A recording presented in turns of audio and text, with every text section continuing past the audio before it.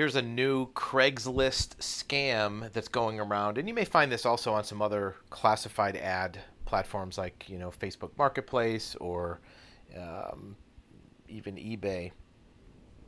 So what the scammer will do is they'll find a Craigslist ad, right?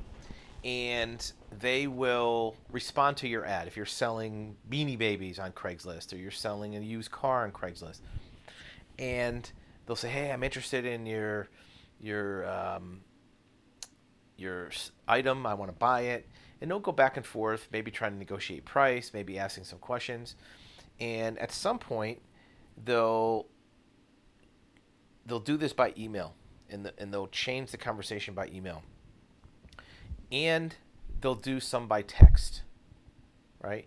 So you'll have email communication with them, you'll have text communication with them, and they'll get really close to buying your item. They'll say, "Look, I want to come. I have the money, and I want to come buy your item, or I want to, have you ship it to me, whatever the circumstances are." And at that point, they'll say, "Wait a minute. I think you're a scam." This is what the person will say to you. "I think this is a scam. I'm worried this is a scam." And you say, "No, it's not a scam." And they'll say, "Well, I want you to prove it.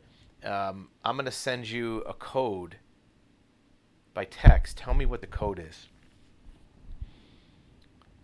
And you'll get a text message. It'll have a code in it.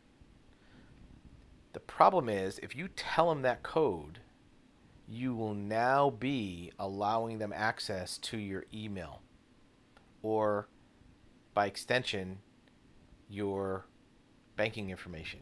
And here's how it works. Once they know your email address and they know your phone number, your cell phone number, they will go and try to do a password reset on your email, whether it's your Gmail account, Yahoo account, AOL account, whatever account you have. And when you do a password reset, it sends a text message to you to say, "Hey, look, are you really trying to do this? Do this security code. It's called two-factor authentication." And little do you know that text message wasn't from them. It was from Google or Yahoo or whoever else it is. And by giving them that code, they then can change the password, and now they own your email. And then they can go into your email, and then they can find your banking, and then they can take it from there. So be aware. And, the text message will say in it where it comes from. So you'll see it'll say Google or Yahoo or something else. But you may not notice that detail, and you may think that that's just the method they use to send you this code. So be very aware of this new scam where somebody is using what they call social engineering, your desire to sell this product, to get you to send them a code that comes from a provider of security to you.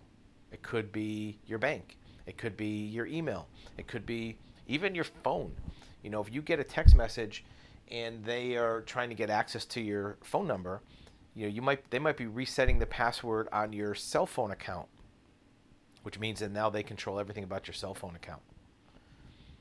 So do not give out codes that come to you by text. It's a scam. We've seen this a few times. Fortunately, none of our clients have fallen for it.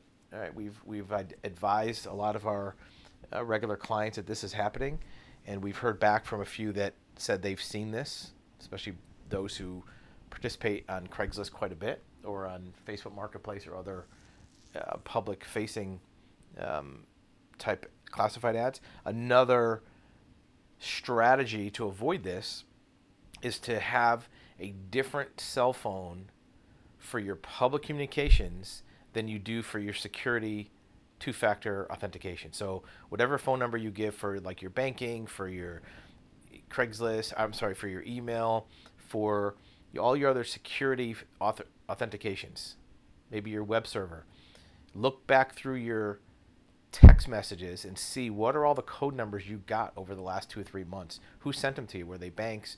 Those are all the places that a scammer could get access to if you gave out that code.